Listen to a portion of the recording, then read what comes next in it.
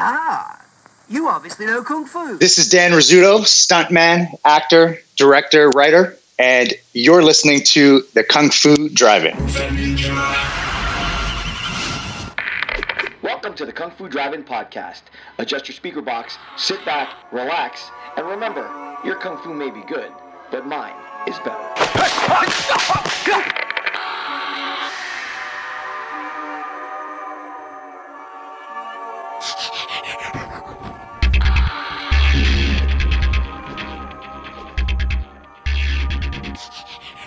Joining me tonight is martial artist, stuntman, fight choreographer / coordinator for TV shows like Lucifer, Wu Assassins on Netflix, the film Boss Level. He's also a writer, producer, and now a director of his own feature film, Torn. Dan Rizzuto. Dan, thank you so much for joining the Kung Fu Drive-In podcast tonight. Yeah, man, it's awesome. Awesome. It's great to have you. First, congratulations on the first season of Wu Assassins. That was a lot of fun. That was so cool. Hopefully there's a season 2. I don't know what you know. I don't know what you can say, but I'm just going to leave it at hopefully there's a season 2. There is something. That's cool. Does something count as something? Something counts as something. That's awesome. There is something. Actually, obviously can't say much about it, but got off the phone with Netflix last week, and there's definitely stuff in motion. That's fantastic. That's about it. I probably already get in trouble for saying that much. All right.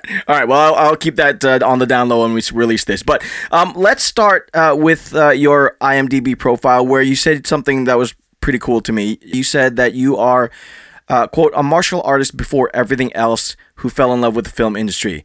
Now, I'm new to the martial arts, so that kind of stuff is always interesting to me because there's that passion and that love for the martial arts that seems to come through with you. So how did you first get involved in martial arts? Oh, man. To be honest, my mom was dating a gym owner. And convenient. Yeah, one thing led to another. I was always a small little kid, and the typical story, getting pushed around and hated it and never could beat up my older brother. And just the opportunity came. I took advantage of it, and absolutely it felt natural. It felt like the place I was supposed to be in. I can't say that at the time that was my thought because, as a 10-year-old, you don't really know what's what. But it was, I look at it, I always wanted to be there.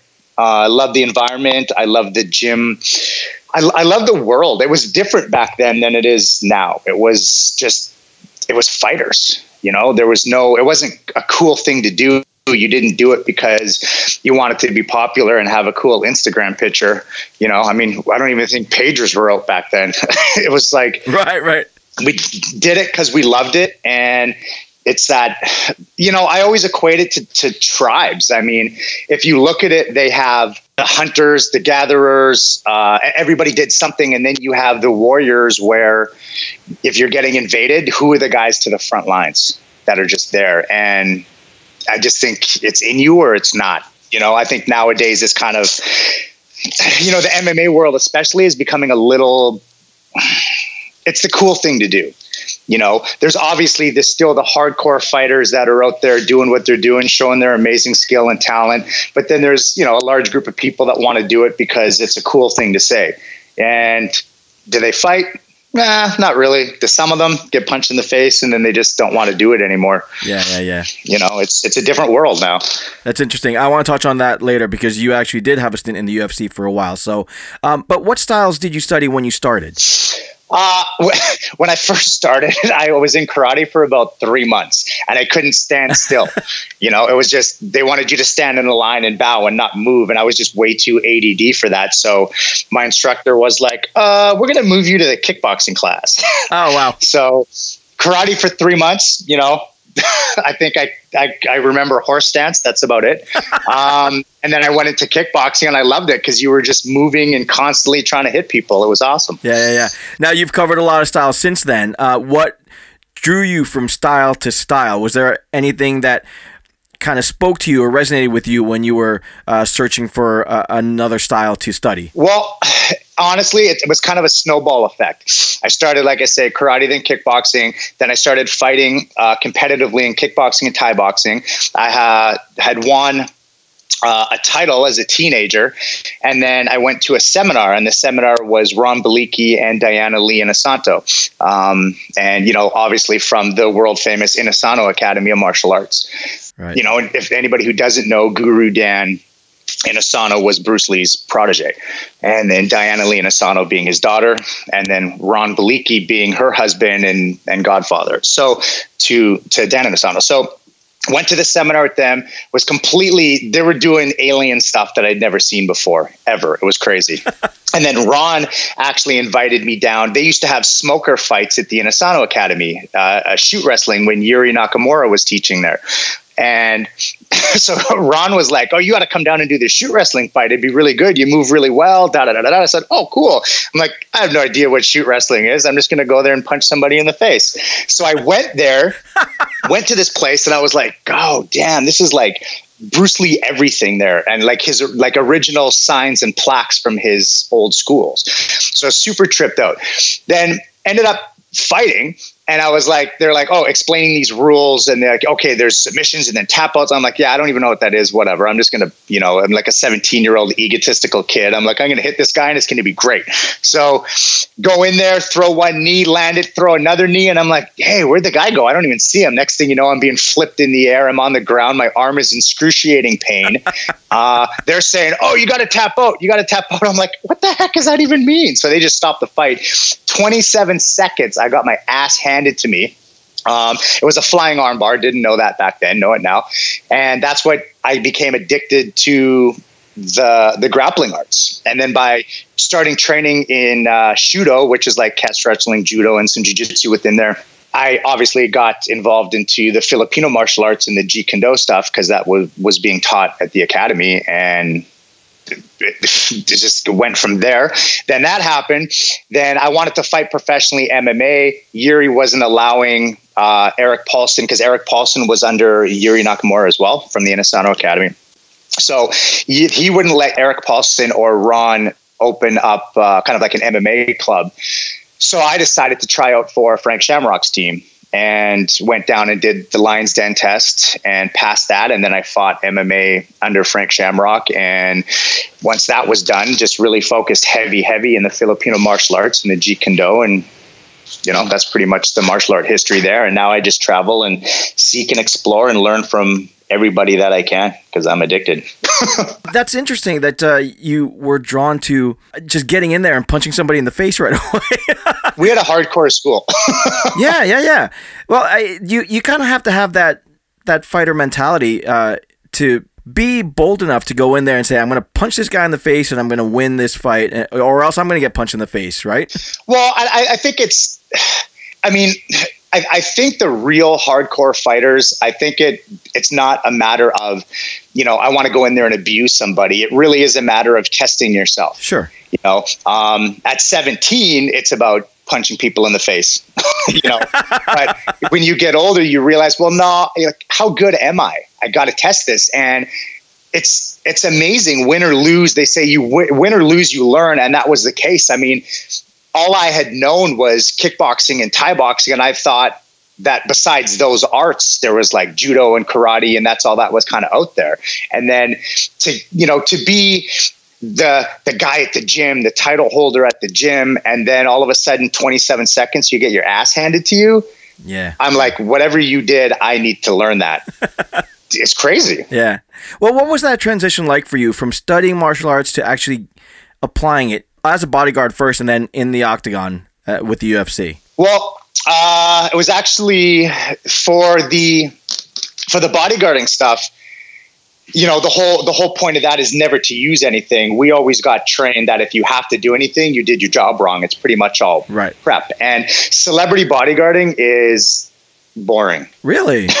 It's really, really boring. Like bodyguarding in general, if you're doing VIP bodyguarding, you're planning, you're prepping, you're mapping. Like if they say the next day, "Oh, tomorrow I'm going here and here," you're up all night driving the routes, talking to the city, finding out where there's construction, any choke points that could be an ambush. And it's all prep. And then you just execute during the day, and you have, you know, your strategies if they change plans or want to take a different route or whatever. But there's so much sitting around and it's not as glamorous as you think it is. It's just not. And then from that, I was running a team bodyguarding Jessica Alba on season 2 of Dark Angel, and I ended up meeting the stunt coordinator and second unit director on the show, a guy by the name of Mike Mitchell. And one thing led to another, and I started really getting involved into the stunt world. He gave me a break in there, which was convenient because one of the stunt players that was hired to do it couldn't do it.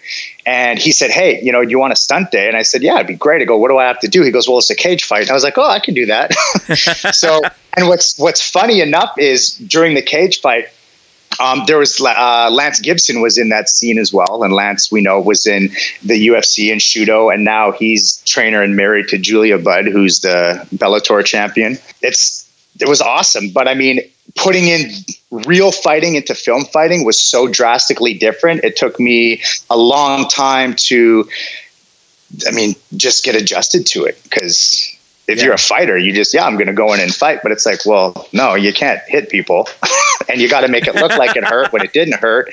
And it was a cool transition. And I had really good mentors in the industry to help me with that. And I became addicted to it, from performing and then really breaking into fight choreography early. And that's really been my bread and butter in the industry. Yeah. So that's your jump into the entertainment side of things. How hard was it though, really, to kind of unlearn all the stuff that you were learning as a fighter? For me, it's the opposite. I don't unlearn anything. It's really just a matter of changing it. It's just it's a different application.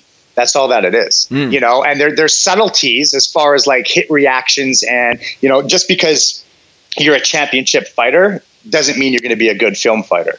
It's obviously, you pull your punches, you're not going to hit people, but you got to make it look like it works. And you have to take the hits and react to them and take the falls as if they did hit you. But I think the more knowledge you have, the better it is and the better fights you're going to have, because when you're working with choreographers, they're going to use the tools that you bring to the table. If you've only got 10 tools, that's all they're going to be able to create. If you've got 100 tools, well, you're going to get a much better fight. Okay. So you've gone from being a stuntman to fight choreographer, fight coordinator, director now. When did you realize that you had not just the tools, but also that vision to start designing the action instead of just being a part of it? Yeah, and it's not like it was a conscious thing. It really was a subconscious thing because it was offered to me. Like just the skills and the knowledge that I had like really, really good mentors. There was a guy by the name of James Banford who is a director now, and he was a producer and a director on Arrow recently, and he's just a good history in film. He was a coordinator when I was just breaking into it, gave me the opportunity, but we were also sparring and training all the time and really got, good advice and was able to get hired and practice doing it. He really started giving me good breaks on shows like Stargate Atlantis and just, very, very other shows that he's done. He really started to give me opportunities to, go in and put fights together. And of course, the first time you're offered that, you're like, I don't know what I'm doing, but put stuff together, they go in and tweak it. And then you learn from their tweaks and why they did what they did. And it just started snowballing after that. And I started getting hired by various people and, because you got to remember that the fight choreographer and fight coordinator position, it's relatively new. It hasn't been around as long as film's been around. Okay. I really think it started to kick off more and more on the Bourne Identity series with Jeff Amata, who is an Inosanto guy as well. There's a big list of fight choreographers worldwide that all come from the Inosanto Academy. So I think it was kind of it felt natural of what we knew and people expected it. And then with Jeff Amata and that show with Bourne Identity, he really, I think the producers and studios and people really started to see the value of having, this is just a specific fight guy. They can train the actors. They can put the fights together. The John Wayne days are over, jab, cross, hook, bob and weave, throw a cross, knock him down. Like those days were done. And when Bourne Identity came out, I think everybody was pretty like, holy crap, like, what is this? This is crazy, and they actually had Matt, he was doing it. He was doing his own fighting because they had trained him for 6 months. And then it just became the norm in a sense. People wanted it. And now on any heavy fight show, they bring in, fight teams and fight coordinators specifically just for that. Yeah. Yeah. And like you said, people started to get an appetite for that kind of thing because it looked so good. It looked so real. And it was a vast departure from, like you were saying, the John Wayne stuff. But what is it about your approach specifically to fight choreography that sets you apart, do you think? I don't know, man. I just feel natural. Yeah. Like I literally just feel natural doing it. And I think because I'm comfortable drawing from so many different arts, and I look at choreography as like nonverbal dialogue. Like we're telling a story through the action, but I don't just say, oh, I learned a cool move. This looks so badass. Let's put it in this fight.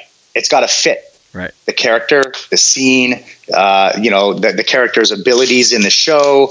So I think I think maybe the way that I view it, I think that I just come from it, not from a point of view of like, oh, we're just going to put cool kick-ass action together.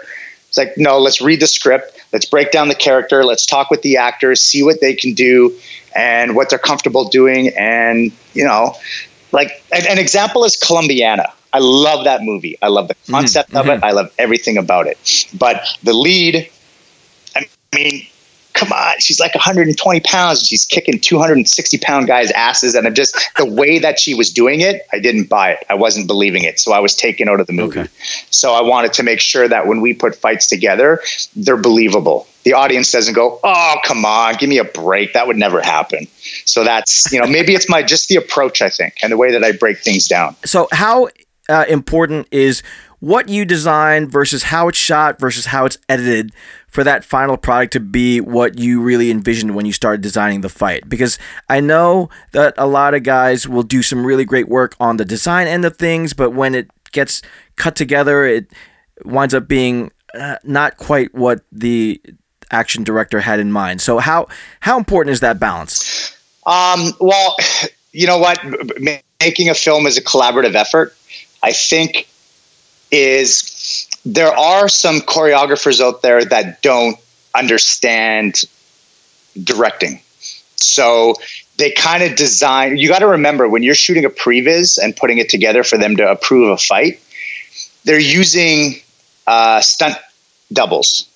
But they have to keep in mind that some of the shots that they're choosing for the previs, it can't happen because if they don't think about it methodically, they're going to end up using the stunt double to do this cool shot. It's like, oh, that looks great. But the angle you shot it from, you can see the face, which means it has to be the actor doing it. It can't be the stunt double doing it. But what if the actor can't do it? Well, then they've got to rearrange and make it work. So I think when I'm putting stuff together, I'm doing it in the mindset of I want the actor to be able to do as much of this as they can. And I want to be able to show them doing it. So I have to be realistic in what I'm creating. And you have to talk to the camera team. You got to talk to the director. In North America, the action guys rarely get permission to go into the editing room and help them edit. So you're having an editor that maybe doesn't know action and they're definitely not on set. And chances are they're not a fighter. So they might not even know what they're looking at. So there's so many variations to it. And yeah, it's frustrating as hell when you put some cool stuff together, you're not getting the shots that you want and the editing is terrible. And everybody's like, oh, that fight looked terrible. And you're like, man, you should have seen the previs. And an example that I'll give, I don't know, I'll give it anyway.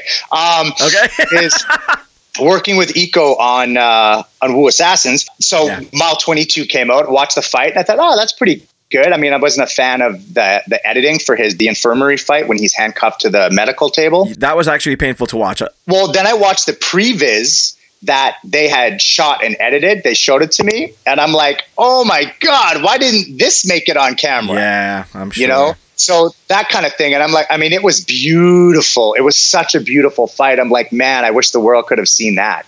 And then I look at, compare it to what was in the movie. And I'm like, damn, that's like not even 40% of, it's just not good. Yeah. Yeah, I'll bet. Because that particular scene felt like that it was chopped up so much. I was like, there has to be something missing from this fight. Oh, just and this is the problem with when you get editors that don't understand action. It's almost like every time there's a punch, they need to cut. And you know what? You do a lot of cuts and you do a lot of tighter shots when you're working with actors that can't do anything, because you have to save them. You have to protect them. Sure. But you're fighting with Iko, man. This dude is so incredible, is so fast, is so damn talented. And you want to cut his stuff? Oh, man, you could just let the camera roll and you would be mesmerized by his movement. Yeah. So it's a combination, it's rarely is it the action designer's action, the development that he put together. It's the editors and it's the way they're shooting it. And, they still use a lot of directors that are drama directors that don't know action. And it's like, what are you doing? And this is why I'm absolutely in love with, guys like Chad Stahelski and Dave Leitch right now from 8711 who are, they've broken a mold. I know there's a lot of people that are kind of bitter, and, everybody likes, it's no different. The film industry is no different, political shit talking place. But, for me, I pat them on the back, man. I'm like, this is beautiful. They've knocked down the door and they're showcasing to the world that you need to let action people shoot action. You need to let the stunt guys in the actions, and they're proving that it can be done. And they're doing it on a huge scale with monster movies, and it's working out. So it's making, like, for me to go out now and to direct my own stuff, but it's becoming easier now. I don't have to argue with them and be like, oh, you guys are just stunt guys. All you can do is second unit direct and shoot, cars exploding and people fighting. Like, no, we know what we're doing. So it's changing. And I think, honestly, we're going to see a huge shift because there's a lot of old stunt guys that are now directing and they're, creating magic. It's awesome. Oh, bring it on. It's awesome. Now, speaking of that, you worked on Wu Assassins, which as a fight coordinator had to be a dream job, particularly with the martial arts talent that you had to work with, right? Oh, man, let me tell you, that was the single most in 21 years of film. That's the best opportunity I've had, period. Oh, man, that must have been amazing. My buddy, Kamani Smith, who is a fantastic award-winning stunt coordinator, had called me up and said, hey, we got this show, interested if you're doing fights on it. And then with him, I'm always like, yeah, man, I'll do anything that you're a part of. And then I found out who was in it and what was happening. I was like, oh my God, what? Really? Oh yes, 100%. No questions. This is amazing. Like it was awesome. So the talent between Iko and Louis Tan and Juju Chan and Catherine Winnick and Tommy Flanagan and just the name, it was phenomenal. Yeah. It was just phenomenal. Well, what do you do then when you're designing action for these guys? Because this is Iko and Louis and Juju and Catherine Winnick. I mean, these are all accomplished martial artists. What do you do when they're saying, all right, well, design me something? Everybody got along so well. It was such a collaborative effort. Iko had showed up with 4 of his guys that, they've done The Raid and The Night Comes for Us and all these movies, and they're just phenomenal. So we just pooled everything together and we just started just creating. And the goal was to have a different style for each character. We didn't want to have every style be that. So you could see the difference between Louis and Iko and Juju, and the styles of fighting were completely different. Catherine was very almost like street fighting, dirty fighting, kicking in the balls and just really going towards it. So she got that style, and Juju was the right hand man to the right hand lady to the big boss. So she was just tough as nails, hardcore, straight to the point. Iko, lightning fast, obviously. Louis. Man, I mean, Louis just picks up, that dude picks up choreography in like seconds. It's crazy. And, he's got a very, very, very good kickboxing, Thai boxing game. And when we started throwing trapping at him, I mean, you look in the last couple episodes of his trapping and he nails it. He's awesome. So everybody got a different flair, a different flavor. The best part about that was, as a choreographer, a lot of the time you don't get to get on film what's in your head because you don't have the talent around you to do it. And even though you've got amazing stunt people that can do it, if the actors can't do it, it really hinders the process. Here, the actors can do it themselves. They wanted to show up. They wanted to rehearse. And the beauty part of it was this was a TV show. It's not a feature film where it's like, oh, we've got 3 months of rehearsals in the beginning before we start. We're literally rehearsing in between shots. Like, it's not like they were like, oh, here's 5 days, put together the fight, let's work it. It's like, no, we got to put together the fight. When they have a scene off, they're going to come and work with us for an hour. Then they go back and do another scene. Then they come back. And the fact that it turned out like that on a TV show, I just couldn't be happy. It was awesome. And one of the guys that I talked to on my show, Raresh Damafta, not a martial artist at all, right? But he had some really kind words about working with you during his scene with Lewis Tan, which I thought was one of the highlights of the series, that whole gun fu thing, which if you're a fan of the movie Equilibrium, that brought up a lot of memories of that movie. But how did you handle turning Raresh into a full-on gun fu black belt? Well, you know what? I think it's just a confidence thing. You know, it's a thing where people are like, whoa, you let my stunt double do it. And it's like, no, we come with the approach of we want the actors to do as much as they can. And he was wanting, he was willing, he's the kind of guy that was, you know, not like show up, do the rehearsal. Okay, guys, see you tomorrow. He's like, is it good enough? Can we get it better? And I said, yeah, let's just keep working it. And we worked it with the stunt double first. And then we got him and Lewis together. And it's effort, man. He put it in. We can manipulate and make anybody look great if they have the right attitude and they actually care about their performance. And he killed it. He trained hard, and got in every second that he could. And on the day, he performed it. And now he knows that he's got that ability within him. It's going to change the way that he does fights from now on. And that's the goal. You know, it's a good way to look at it is this. And I know a lot of people don't, but when you're a stunt guy or you're a coordinator or you're a fight guy, you're behind the scenes. You're going to go on to other shows and people aren't even going to know who you are. When you're an actor, what people see on screen could make or break you, you know, and it could be a producer looks at you and goes, oh my God, that guy's good. Let's get him. But can he fight? Yeah. Check this out. Good. Great. So you got to look at it as the public is viewing them. They're not looking at us. And you need to put in the absolute best, and you need to be able to bring out the best in your performers. It's for their sake as well, because like say Wu Assassins, say the fights were terrible, nobody liked it, boom, gone. Okay, great. Well, I just go on to another show. But does that affect their career because they're the face of the action? Well, possibly. And I'm not cool with that. You know, I want everybody to come in and perform to the best. And he was just a blast to work with, man. Anybody that has the heart that wants to come in and do it and would do it again and do it again. And he was sweating. Like, you know, it's not like I don't baby people. Even if you're an actor, I'm not going to lie to you. You know, when they look, does that look good? I'm not that guy that's like, yeah, that looked great. It looked great, because they want to look good and they want to showcase it to their fans. And if it doesn't look good, well, they don't know. They're not fighters. So everybody knows actor wise, when I'm working with them, if they look at me, I'm going to nod my head. Yeah, nah, let's do it again. Because I want you to look good. It's only fair, man. It's only fair. People are putting their livelihood into this, right? So I have to say, you sound like a director. So let's get into Torn, your full-length feature film directorial debut. What made you think you had this in you? And take me through the film. Well, I think everybody that's in film eventually wants to do their own projects. And okay, I always do what I say I'm going to do. I want to get it done. We're going to do it. So I actually, the process was crazy. Obviously wanted to do it, was prepping to get into a feature, didn't know which one we wanted to do or how we wanted to do it. I read a short story that a friend of mine, Sharon Taylor, had written. And I'm like, we were going to shoot this as a short film. And I started reading it and my brain started going crazy all over the place. And I'm like, no, we got to make this into a feature. Can we please just make this into a feature? So I ended up talking with another good friend of mine, Josh Mazerol, who is a fellow stunt guy. We ended up writing the script, and I don't know what came over us. Like, we wrote it in 15 days. It was crazy.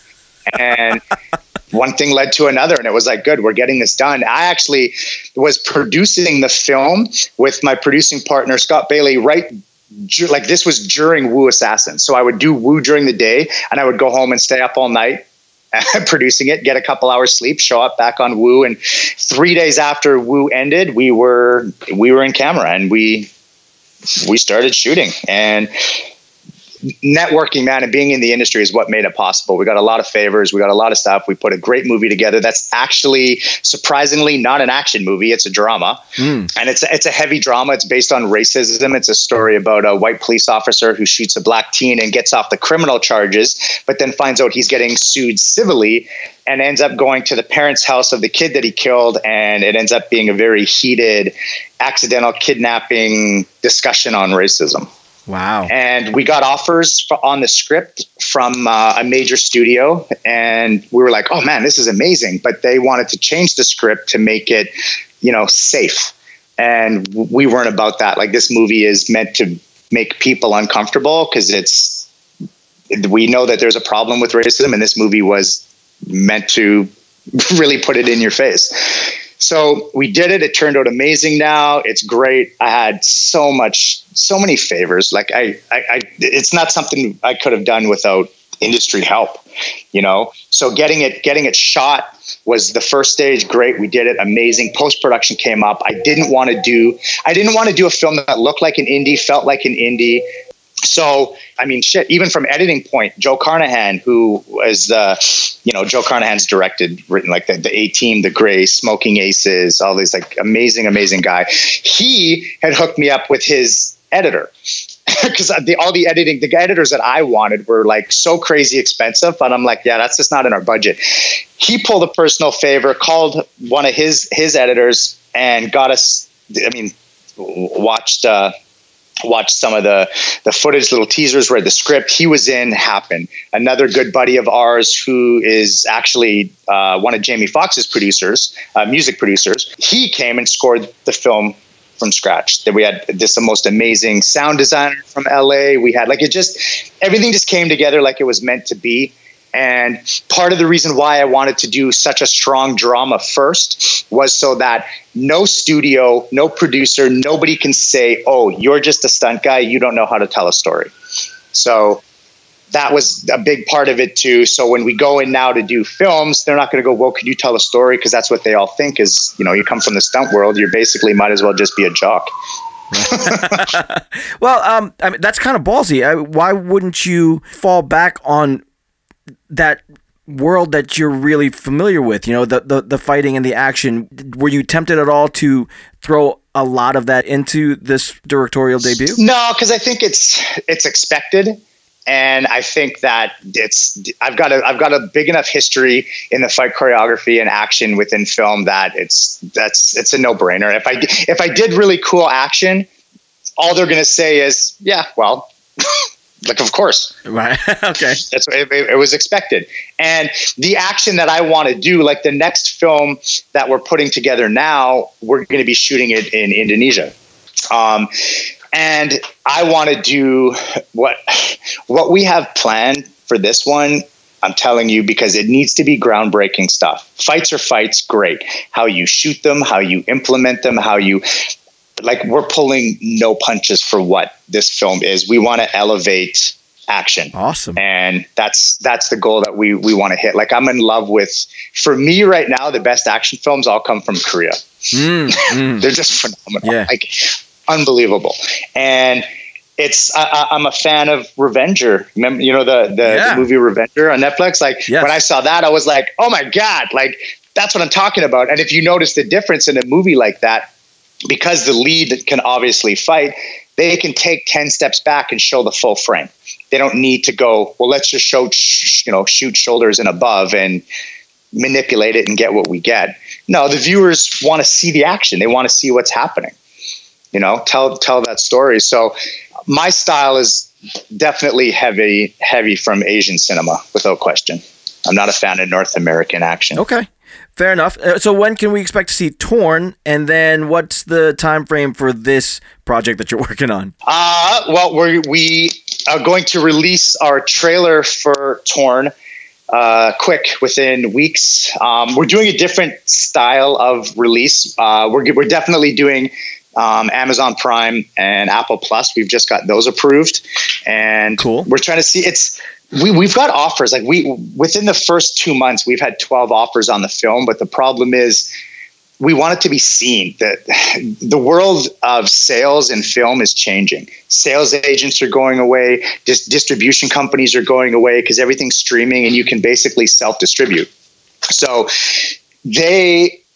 you never know if you sell it to a distributor where it's going to go. You have no idea. They might be selling it as a package deal. So we'll throw this movie in too, and it sits on a shelf and it's never seen.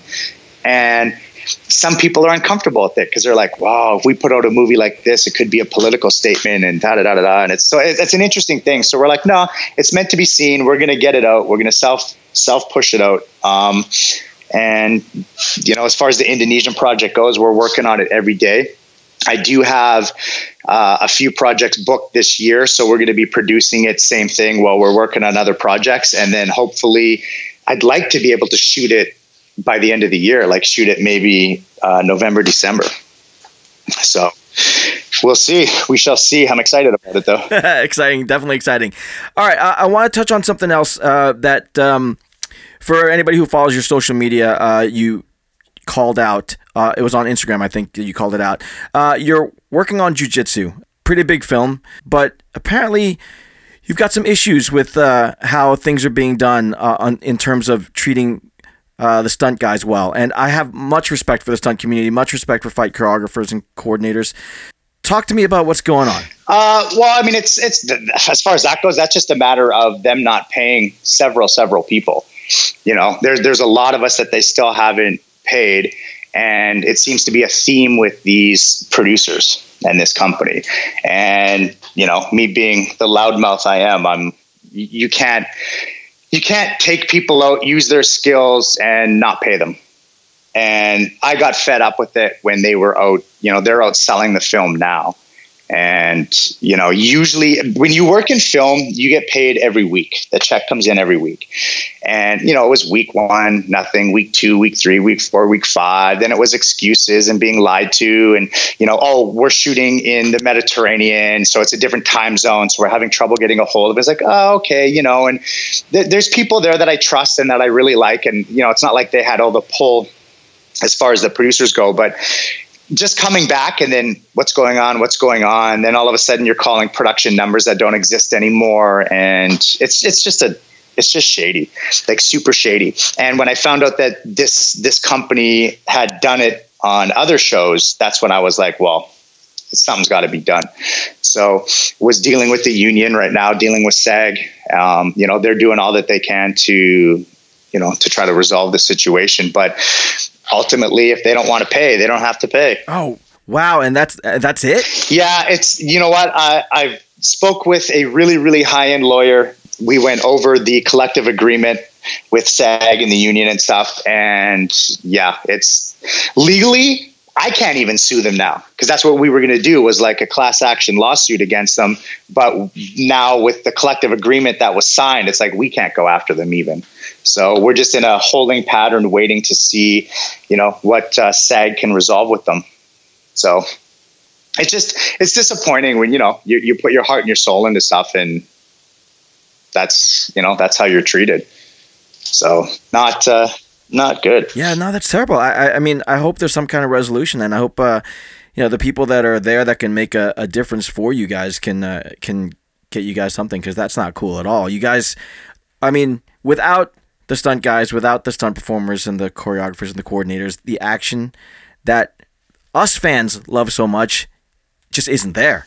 No, and that's the thing is, I mean, if you look at what sells movie tickets, look at every trailer out there. It's the action. Yeah. That's what puts bums in seats.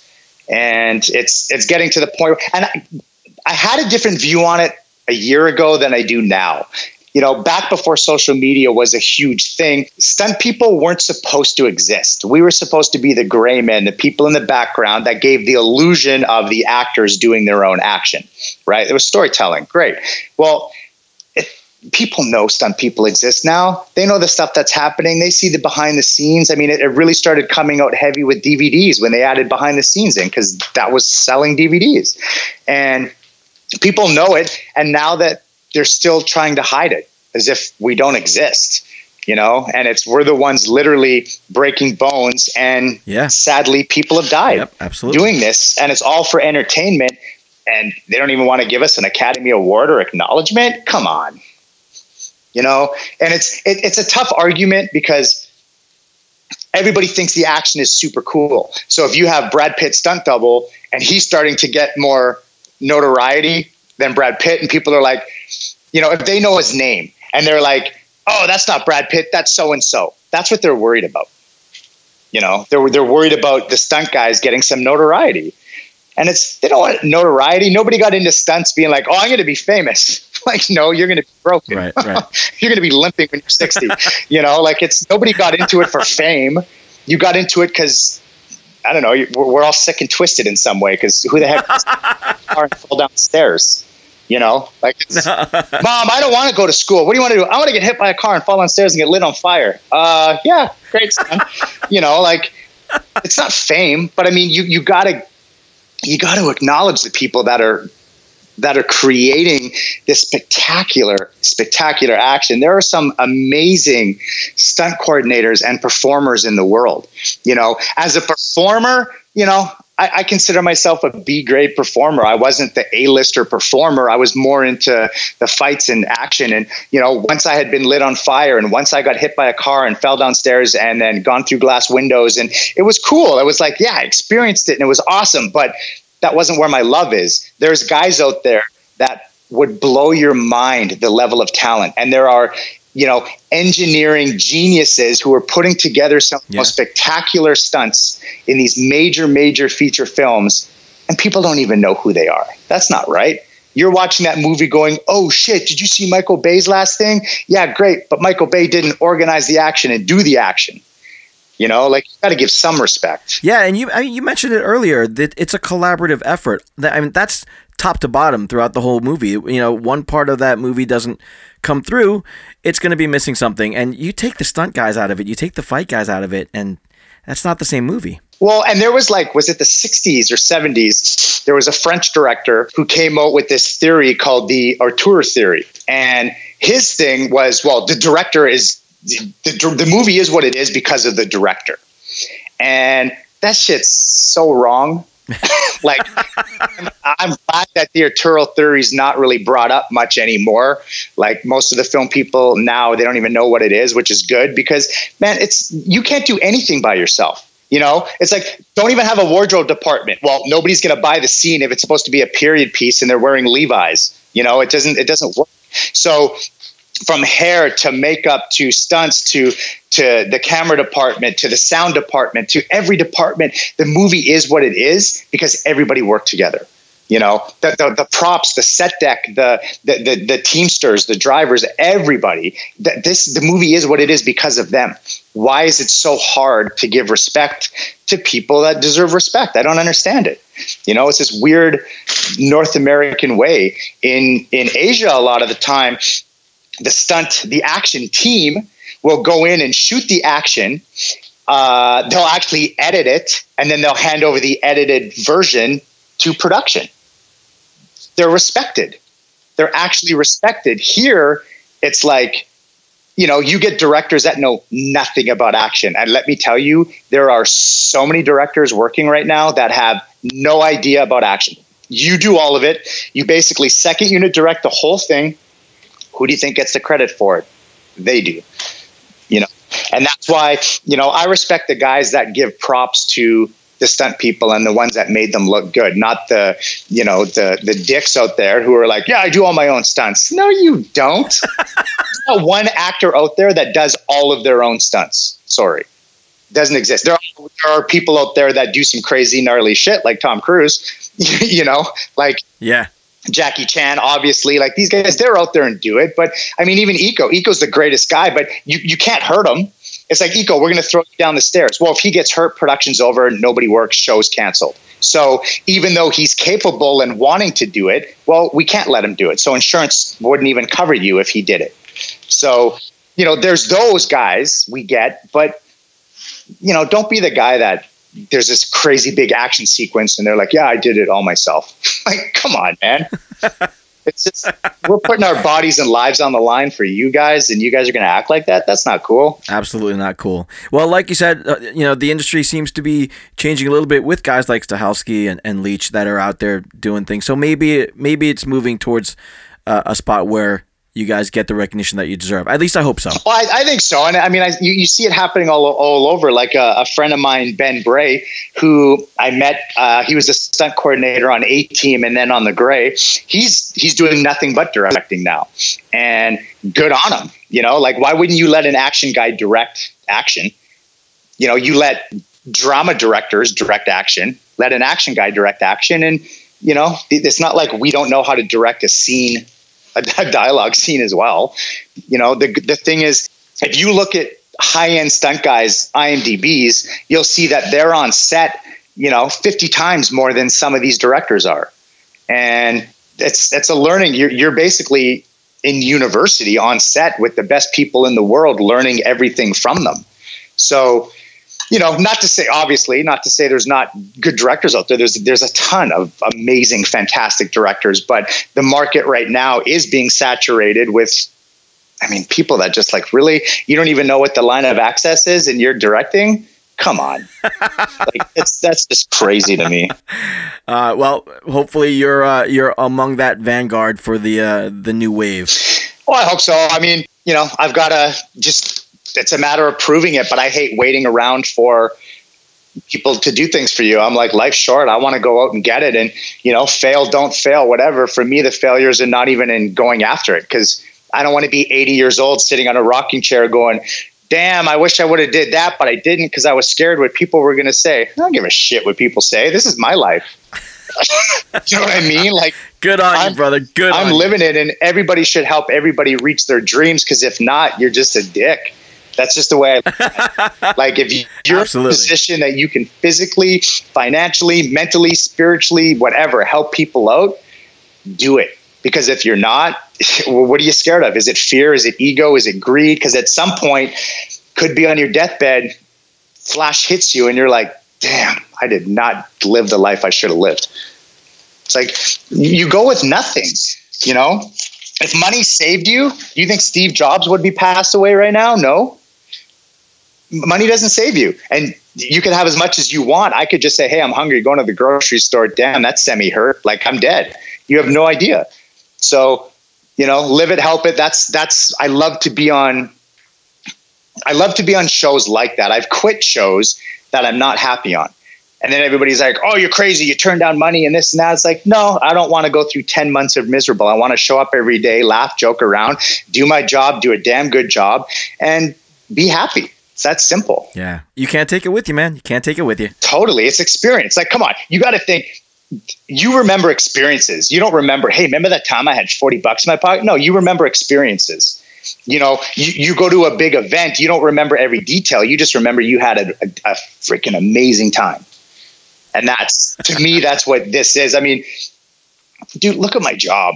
My life is fantastic. I don't need to be, the guy that has 60 million in the bank right now. I don't have to wake up at 3:30 in the morning with a jackhammer, working in the snow or the rain, digging ditches, and there's people out there that are in positions that they don't want to be in. They're not happy and they can't find their way out and they feel stuck in their struggle. And I got nothing to complain about. I get to wake up every day and it's Mr. Rogers. I get to put on a different outfit when I'm performing and pretend I'm, one day I'm a boss businessman and the next thing I'm an alien with weird looking antennas coming out of my head. Like, it's the best job in the world. And then I get to create action with just amazing martial artists and put together a vision of what's in my head there, work with them, then watch it on screen.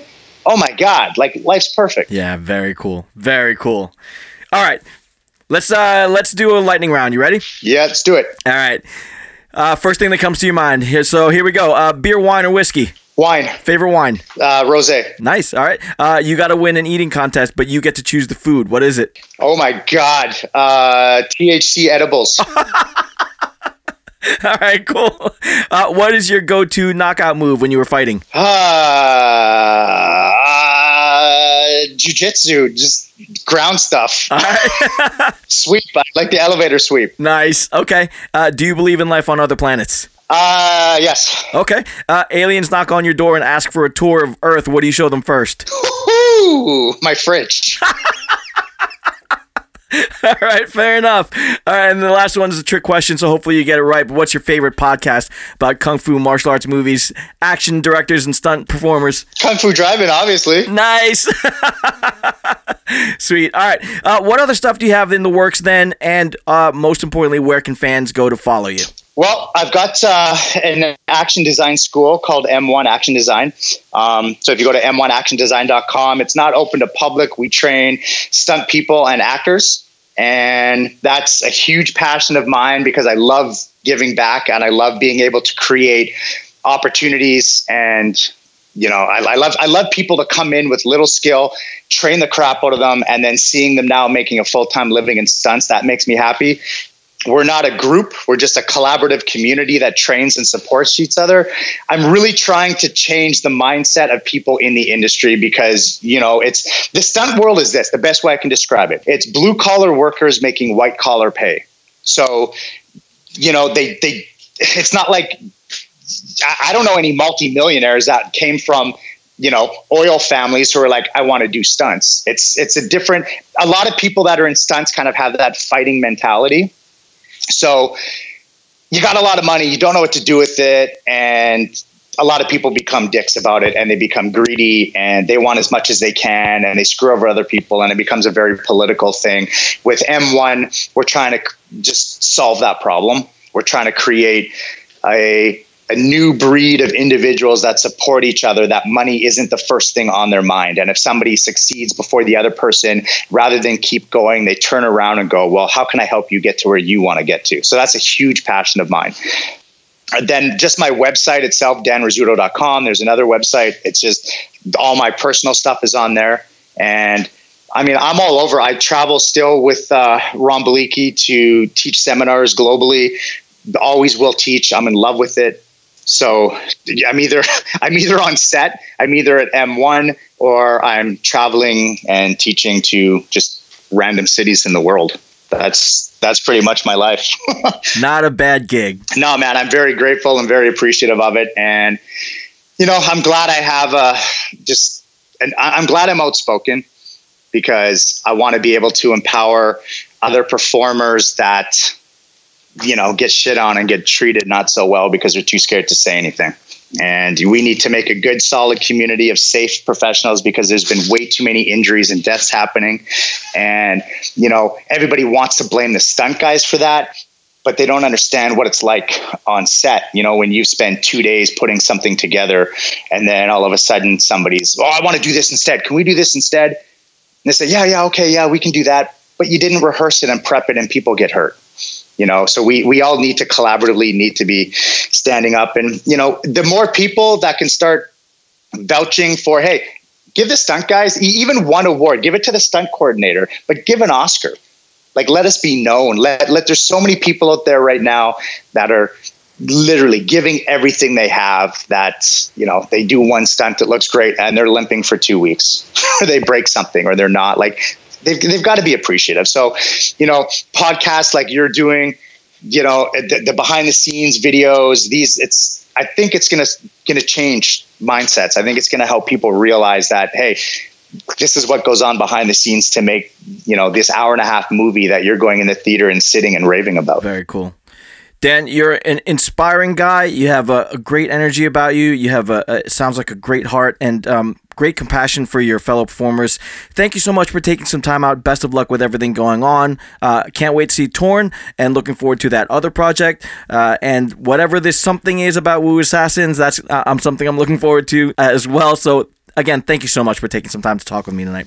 Well, I'll tell you what, as soon as I'm allowed to say anything about something that may or may not be happening, we'll you'll be the first to know. We'll chat again. Awesome. Thank you so much, Dan. That was very cool. Thank you so much. I appreciate it, man. You rock. Much thanks to Dan Rizzuto for being such a cool guest and just for taking time out of his schedule to hang out and chat. He's done and continues to do some really cool work in the industry, so check him out at danrizzuto.com for more of his projects. If you're in the stunt industry and want to keep honing your craft, check out his training at M1 Action Design, and both of those links will be in the show notes. If you just want to keep up with Dan himself, he's pretty active on Instagram at Dan Rizzuto. I'll post that link as well. You'll see lots of his pics on various jobs, teaching, just generally being a badass dude. Keep an eye out for his film Torn and Wu Assassins fans. Maybe, just maybe, there's a little something more coming, but stay tuned for that. Otherwise, I wish Dan the very best of luck with everything that he's working on. Come visit me on all my socials as well, Kung Fu Drive-In Podcast on Instagram and Facebook, Kung Fu Drive-In on Twitter, or email me just to say hey at kungfudrivein@gmail.com. Otherwise, I want to wish you and yours a happy new year, so let's make 2020 the best yet. And until next time, Poison Clan, peace. Poison Clan rocks the world.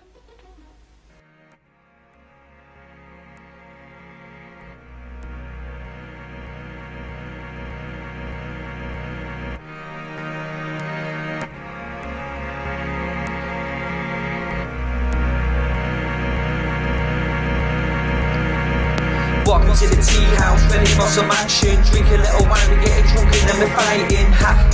This time it's war. We smash the place up with a dragon claws. We're walking to the tea house, ready for some action. Drink a little wine, we're getting drunk and then we're fighting. Ha! This time it's war.